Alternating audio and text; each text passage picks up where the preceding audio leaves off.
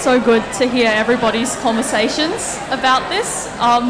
It's definitely something that has opened a massive can of worms for us, and with some of the YFers we were just talking about, why we kind of like the things we like, and it was really interesting.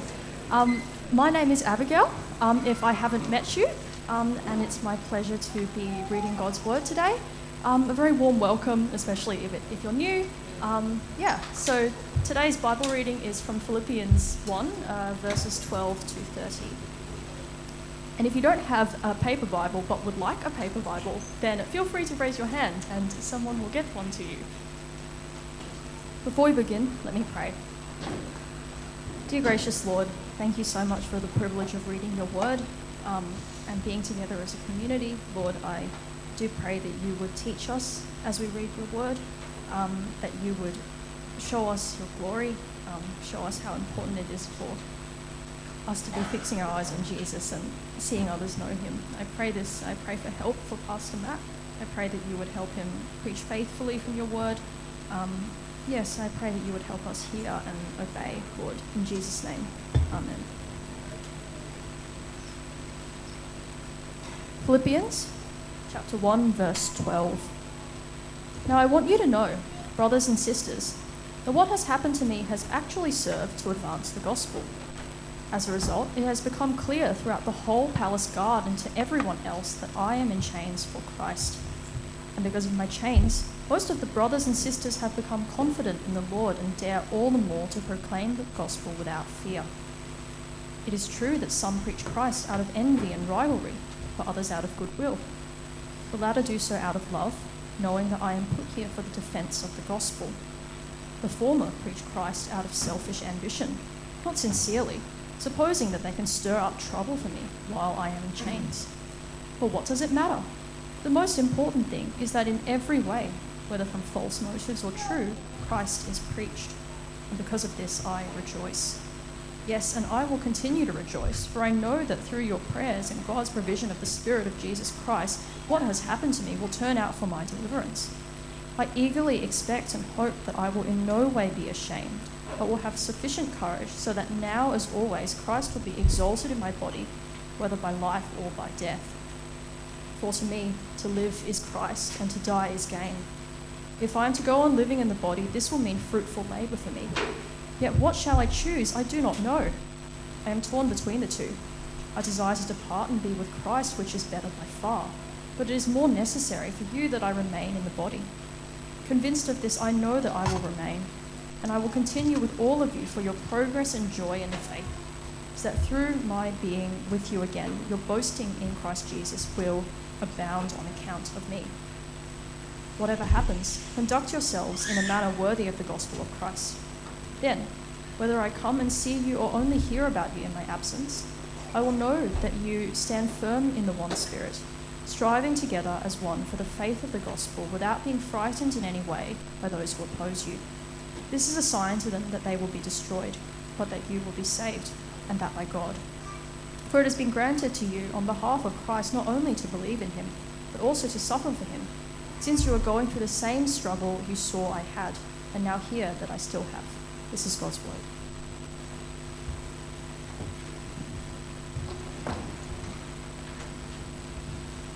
All right, well, good morning, church. It is great to be back here together to continue our series on Philippians.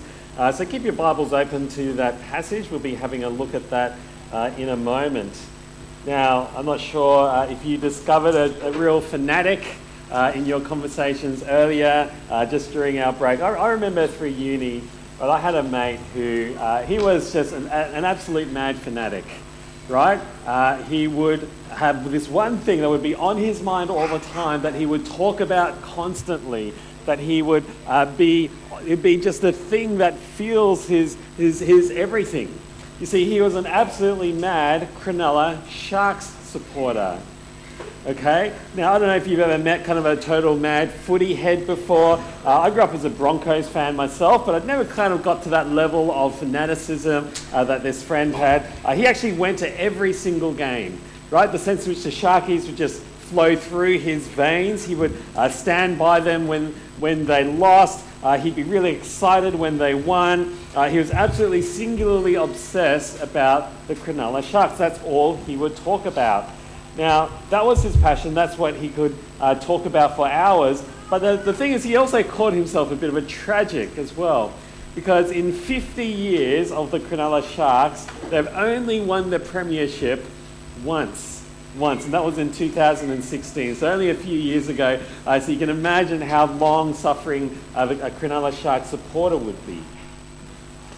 So I wonder if you know someone like that. I wonder if you are someone like that in some way. You know, the thing that really gets you up in the morning, that occupies your mind and gets you really excited when things are happening in that space for you. I don't know if whether it was a hobby, a video game, it's your renovations, whatever it was, it might have been that thing for you that kind of excites your passion. Well, today we're actually going to be reading about Paul the Apostle's passion, about his single-mindedness, about the thing from which he finds his joy just flowing through his veins, and how he's going to show us how actually that joy would be the thing that flows through him, and it's a thing that can't be shaken by the circumstances, that won't ride on the wins or the losses or the highs and the lows of life. It's a joy that is unshakable. Now, the extraordinary thing is that Paul is under house arrest. Now, we've mentioned this before, but at the end of Acts, we hear about Paul being under house arrest in his own rented house.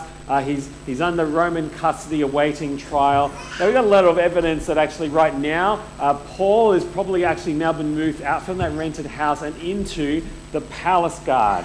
Okay, so he's probably chained to a Praetorian guard, one of the members of Caesar's personal guard, and he's there as part of the palace, not knowing his fate, whether he's going to live or whether he's going to die.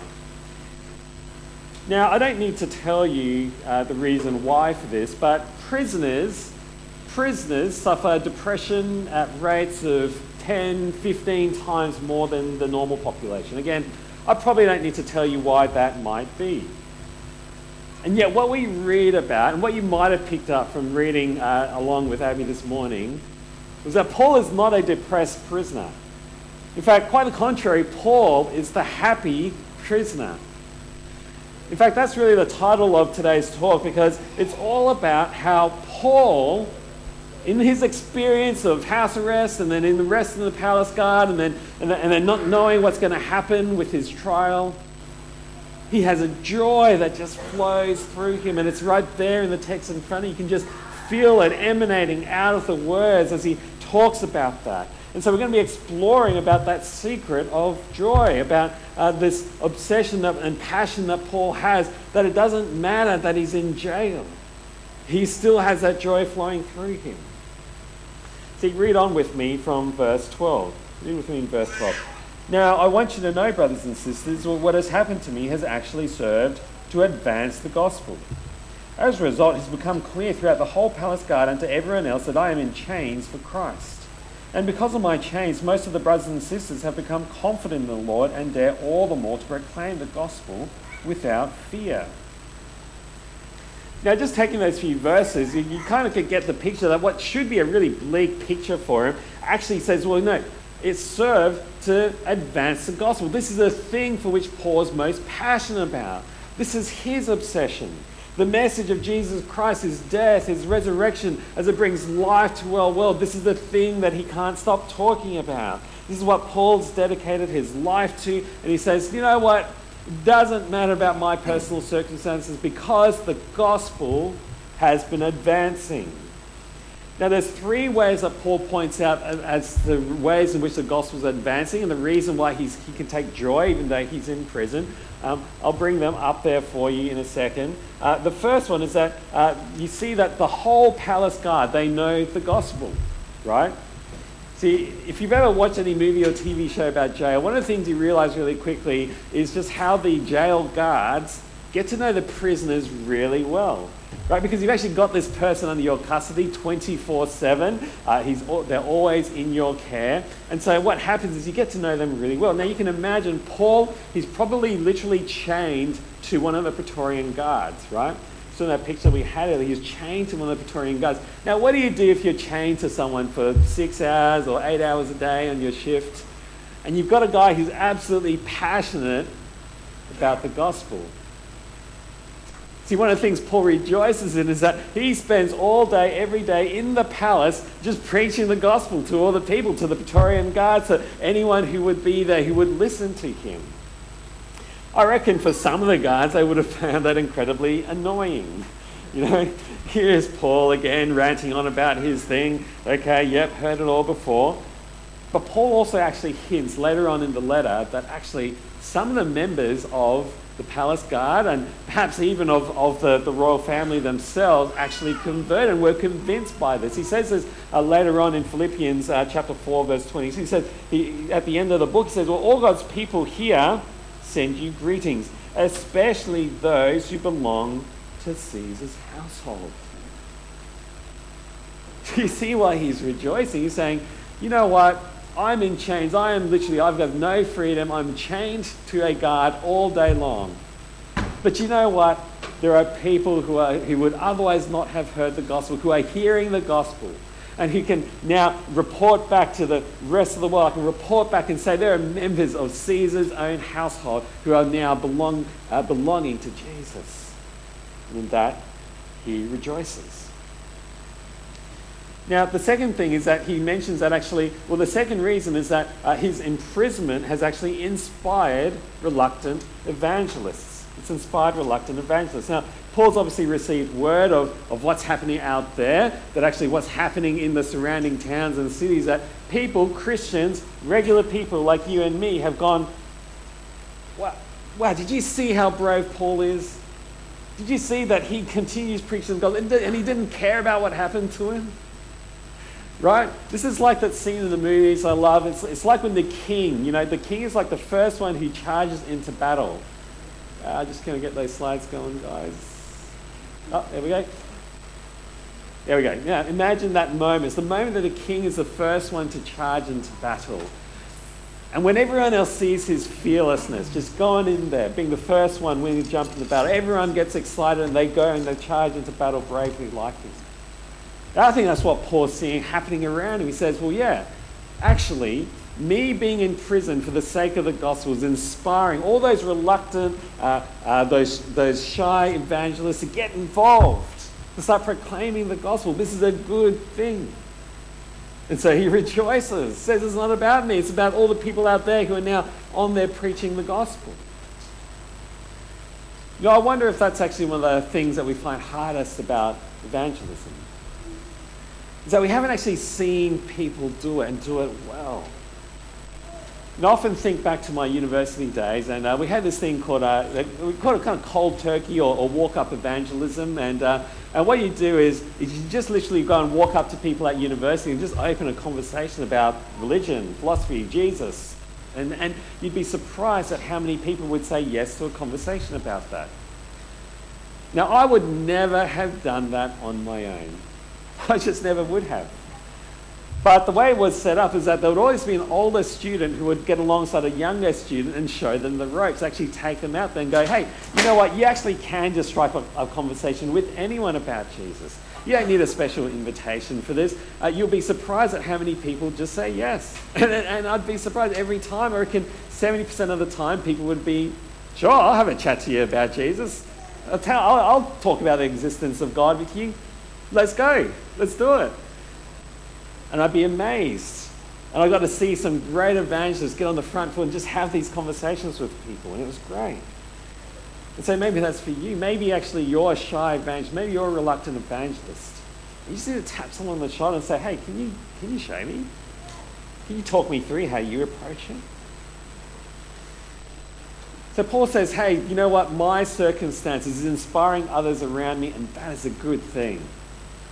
But the third one is actually a little bit of an interesting one. He says, well, not only has the reluctant evangelist been ready to get out there and start evangelizing, but actually other people out there and preaching and evangelizing too, even those who don't have good motives, have become more bold. See, verse 15, he says, "It is true that some preach Christ out of envy and rivalry, but others out of goodwill. The latter do so out of love, knowing that I'm put here for the defense of the gospel. The former preach Christ out of selfish ambition, not sincerely, supposing they can stir up trouble for me while I'm in chains. But what does it matter? The important thing is that in every way, whether from false motives or true, Christ is preached. And because of this, I rejoice." Now, I'm going to give you a minute to have a chat to someone next to you. Why is it that Paul rejoices over people preaching for the wrong motive? It feels like a weird thing, doesn't it? I'm going to give you a minute to have a chat to the person next to you, and I'm going to grab a quick drink.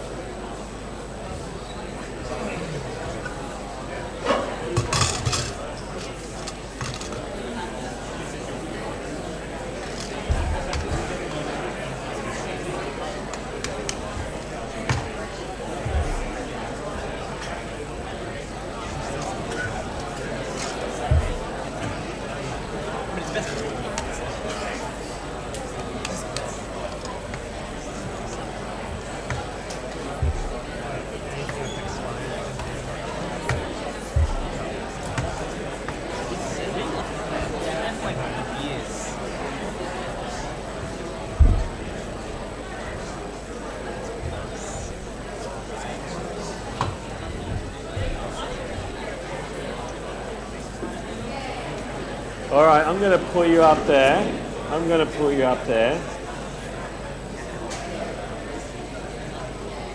Now, I reckon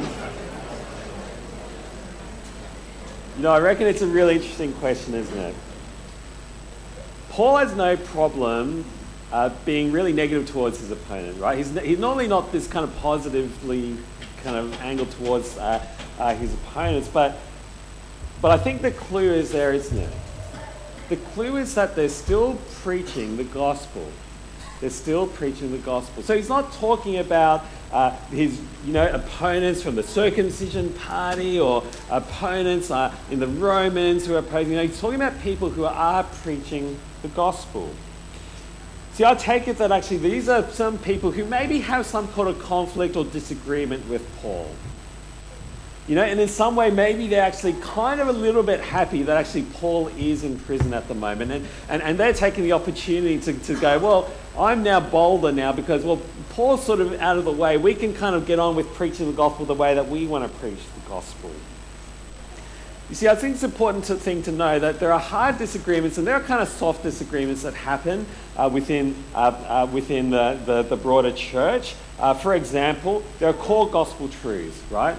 If you disagree, for example, on whether Jesus really rose from the dead, then actually I would probably find it pretty hard to feel like I'm preaching the same gospel as you. I'm not sure I would personally actually consider you a Christian.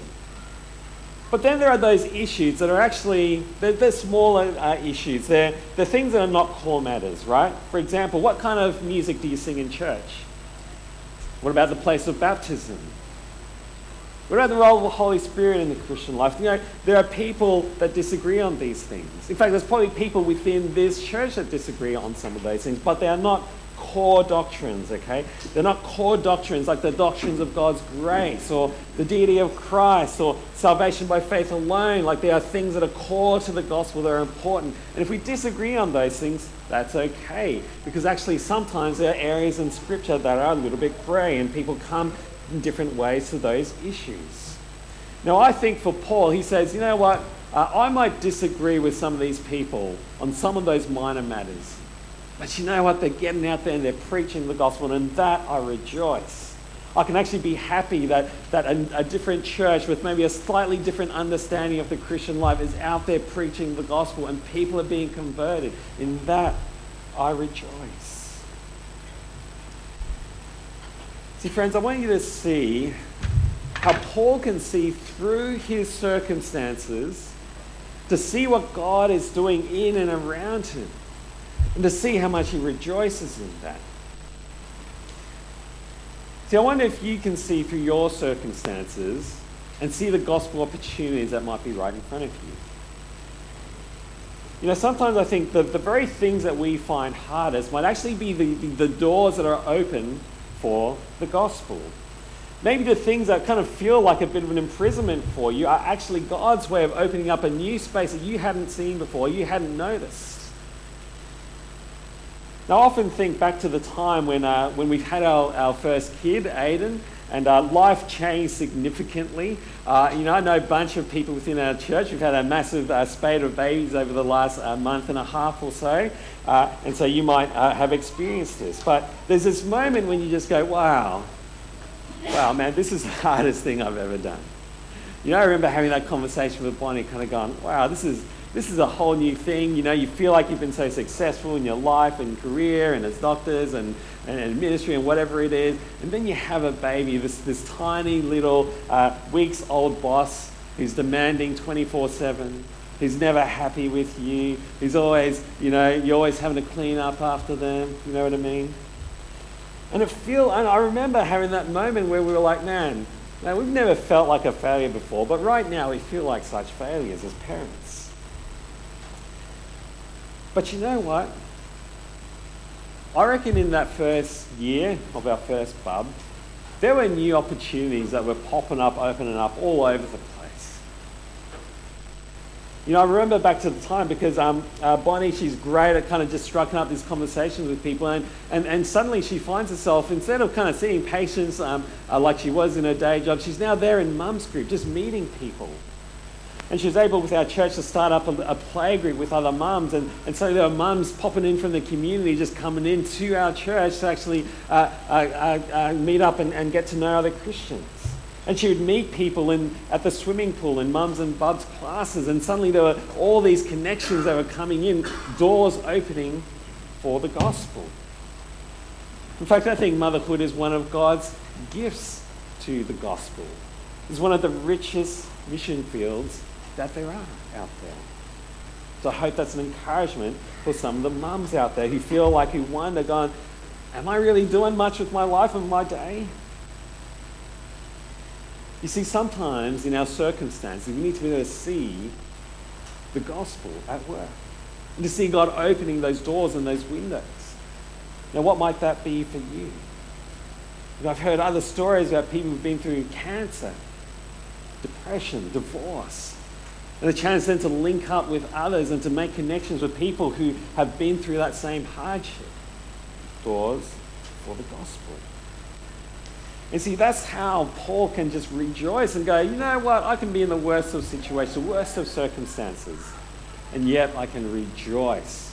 I can have a joy that transcends my circumstances. As the author Tim Keller says, quite helpfully, I think, he says, there is a joy available that the deepest grief cannot put out. No circumstance or person can take away the joy God gives. Let's move on to point 2. You see, Paul rejoices in the advance of the gospel, but his actually deeper joy goes beyond just the gospel itself. It goes actually to Jesus himself. So read on with me. Verse 18, yes, and I will continue to rejoice, for I know that through your prayers and God's provision of the Spirit of Jesus Christ, that what has happened to me will turn out for my deliverance. I eagerly expect and hope that I will no way be ashamed, but will have sufficient courage so that now as always Christ will be exalted in my body, whether by life or by death. For to me to live is Christ, and to die is gain. One of Paul's most famous lines, to live is Christ, and to die is gain. Well, what does it mean? What does it mean? Well, I think what you see very immediately from this is that Christ is so precious to him that it actually doesn't matter whether he lives or dies. I think that's an amazing thing in itself, right? Paul sees himself in a win-win scenario. He's kind of agonizing over this decision, actually, because on one hand he says, well, for me to live is Christ, because that's my passion, that's my joy. But you know what? When my life ends, I will go to be and spend eternity with him forever. It's a win-win scenario. And I think he finds great joy in that. See, is Christ that precious to you? Is Christ that precious to you? Later on in chapter 3, which we'll get to later on, he says this, "What is more, I consider everything a loss because of the surpassing worth of knowing Christ Jesus my Lord, for whose sake I have lost all things. I consider them garbage that I may gain Christ." See, Jesus is so central to Paul. It is his passion, his treasure, his obsession. See, to die is to go to spend eternity with his Lord. To live is to live exalting his Lord. It's actually a very freeing way to live. See, from his earthly perspective, he's lost everything, but for him it doesn't matter because he's got Christ. Christ is his treasure. See, I think that's the reason, whenever when we saw the way through Acts, Paul, he is fearless, he is bold, he doesn't care, he doesn't seem to care too much about his personal well-being. This is the real life without fear. Do you know what I mean? I don't know if you ever see those little bumper stickers, thing that says "no fear." This is Paul living it out. See, listen, a lot of us actually do live with a lot of fears, don't we? Fears for our future, fears for our kids, fears for our finances, fear for our reputation, fear of failure, fear of rejection, just to name a few. Fear holds us back too, doesn't it? Stops us moving forwards in case things go wrong. Safer just to keep doing what we're doing, keep the status quo. Fear stops us from being generous with our money, with our time. Because what if we don't have enough for ourselves?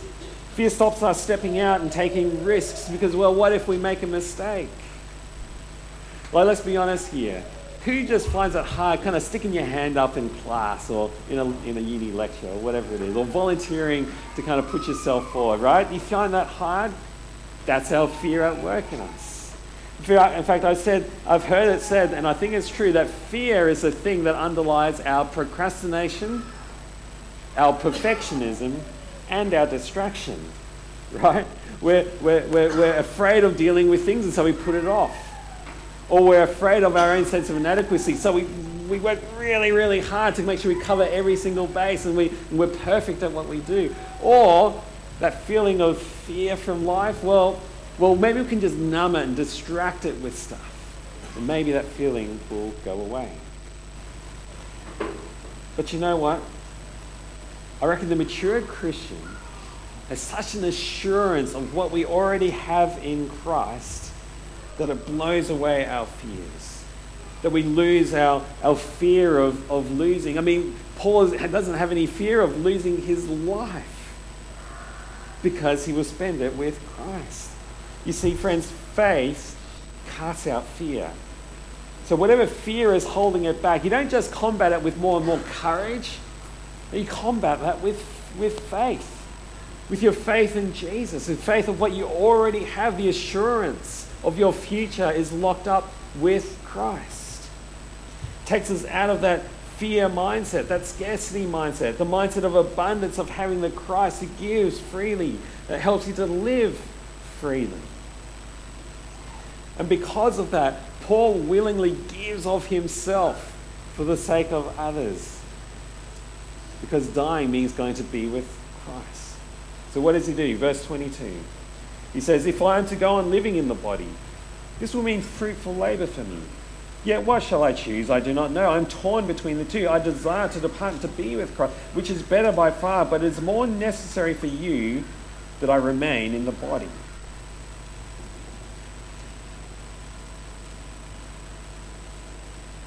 See, friends, Paul gives you the secret to a fruitful life. To a fruitful life. Fruitful labour for Paul means seeing others make progress in the faith. Whatever time we have here on earth, use it for something that's significant. Use it for something of eternal significance. You see, he says he's living on earth and he wants to be responsible with the time that he has, but he's really longing for heaven. See, he's wanting to depart, but willing to remain for the sake of others. Verse 25, "Convinced of this, I know that I will remain and will continue with you all for your progress and joy in the faith, so that through my being with you again, your boasting in Christ will abound on account of me." Paul uses every last ounce of energy he has left to do what? To see others make progress and take joy in the faith. You know, I love looking around every Sunday to see the numbers of people serving, whether it's people welcoming or arranging the chairs or playing the music for us. You know, last week I loved looking around at the fellowship lunch and seeing the team there literally work themselves to the point of exhaustion so we could take joy together in the fellowship that we have. And it was an amazing lunch. It was a lovely lunch. Last Sunday I got to go along to Sunday school and to see Vicky and the team just working hard. What? To see little kids just make little steps of progress in the faith. And last Friday I got to see the youth and the YF come together to grow each other, encourage each other, spur each other on. And it brings me joy to see that happening, not just because I'm a pastor, because I'm a Christian. And I think and I hope that would be the thing that gives you joy. You see people making progress, taking joy in the faith. You know, I love this little quote from John Piper. He says this: "The person who lived..." You go into that next slide. Clicker's struggling here. Yep. Here we go. He says this: "If you live gladly to make others glad in God, your life will be hard, your risks will be high, and your joy will be full." I love that. Your life will be hard, your risks will be high, but your joy will be full. Ziggy talked about the fact that we're moving on to 2 congregations later this year, 9 a.m, 11 a.m. And let me say that some of our ministries are going to be stretched as a result of that, right? You kind of think there's some ministries now we're welcoming at 2 services where we'll be having music playing across those 2 gatherings. So yes, actually at CP we've got a great crowd of people serving across our church, but we actually still need more help. We're going to need help to help us really move forwards with this stuff, right? We're going to really need people to man those teams. So like we said, the mission is to make disciples, devoted disciples of Jesus. And what we're going to need is lots of people involved on those teams. And we're going to be stretched and challenged in new ways as a result of that. Now, there's lots of ways to kind of get involved with that. Let me give you a few simple ones. Maybe something has tweaked for you. Maybe that whole idea of making progress and helping others make progress has tweaked for you.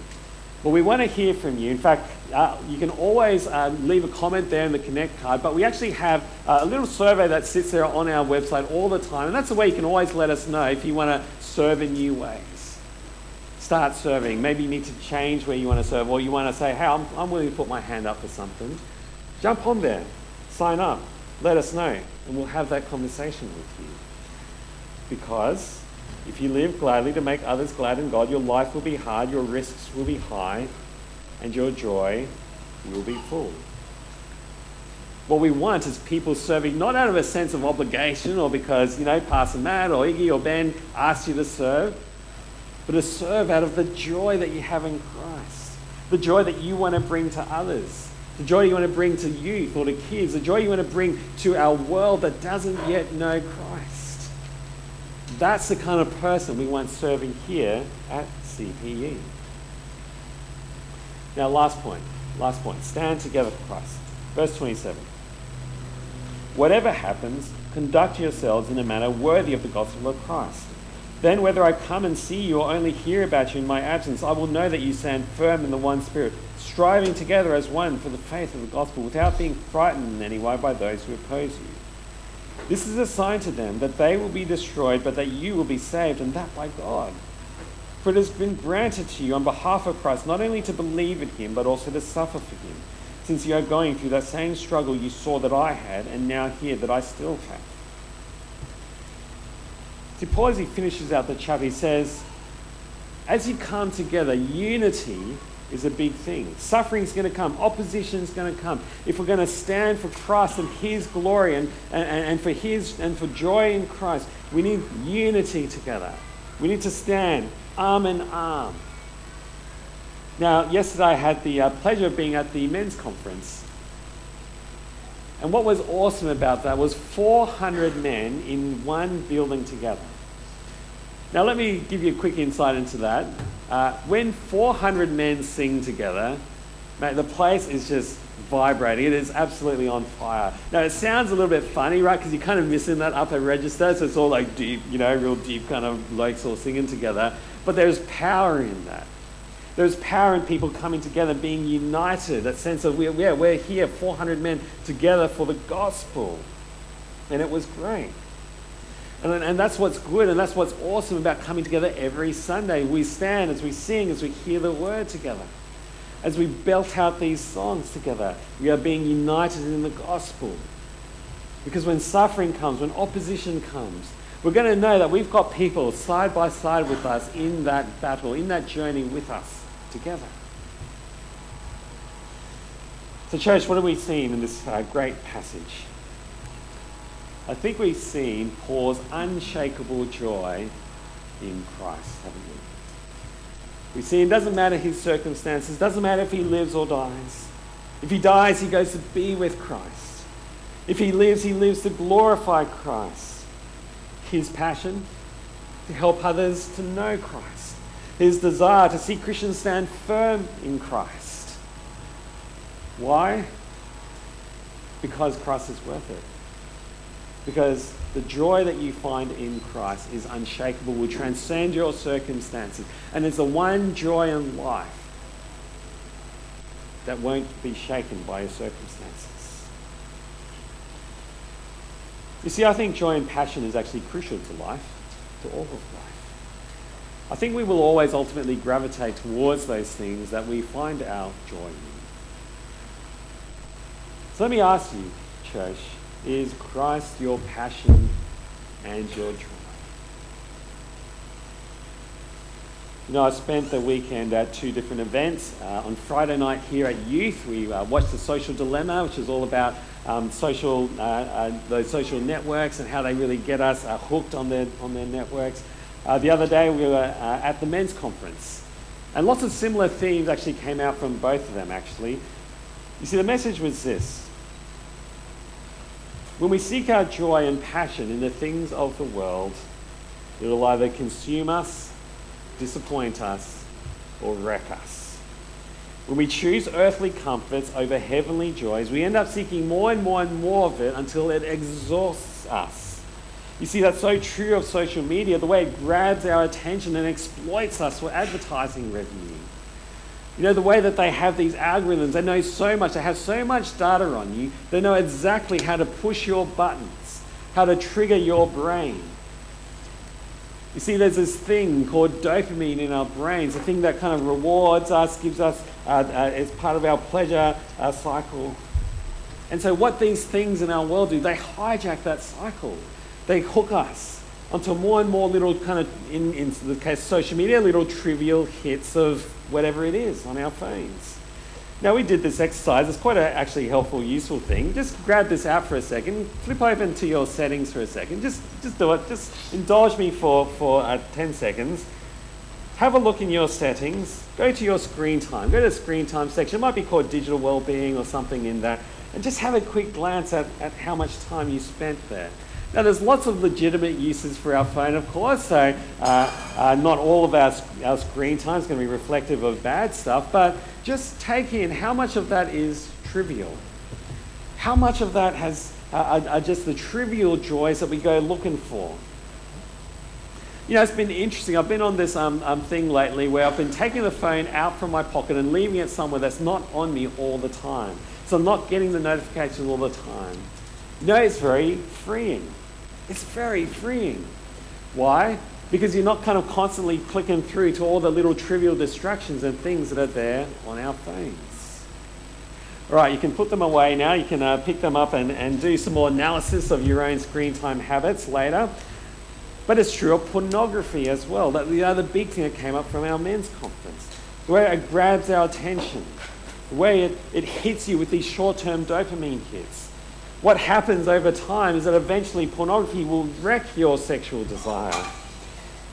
Because that's those repeated dopamine hits, they reduce your pleasure, they reduce your motivation. And the same could be said about alcohol, sugary foods, video games, whatever it is for you. If If you take joy in the things of this world, it'll consume you, it'll disappoint you, or it'll wreck you. In church, I can't help but feel that this is the battleground for our joy. This is where it's fought. See, if we truly find the unshakable joy in Christ, that unsurpassed treasures of knowing Christ, the passion for the gospel that sees others knowing Christ. See, I reckon if we find our joy there, we're going to find it a lot easier to stay away from the junk and the addictions that enslave and destroy us. And as we grow and mature, I hope that's what we will see happen for us. We will take more and more joy in Christ and less joy in the things of this world. As we abandon our short-term pleasure seeking, the detox our brain from those dopamine hits. As we spend more time with God, just getting outside, taking in sun and taking in God's creation, giving thanks to the Lord who made it all. I think we will start to find our joy in the place where Paul finds his joy. See, another great quote here from John Piper. If you don't feel strong desires for the manifestation of the glory of God, it's not because you have drunk deeply and are satisfied. It's because you have nibbled so long at the table of the world. Your soul is stuffed with small things, and there is no room for the great. See, when our soul is stuffed full of the little hits of dopamine that we get from our world, with social media, pornography, sugar, whatever it is, it drains us of the chance to experience the glory of God. But friends, when you give your life's joy and passion to Christ, you will find a joy that is unshakable, a joy that can't be taken away from any circumstance. Let me pray for us in that.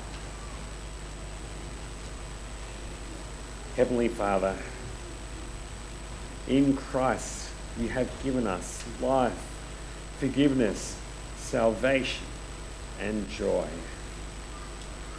Father, I pray for each one of us here this morning that we would find our joy and our passion in Christ, that we would live to exalt Him, that we would live to serve Him and His people.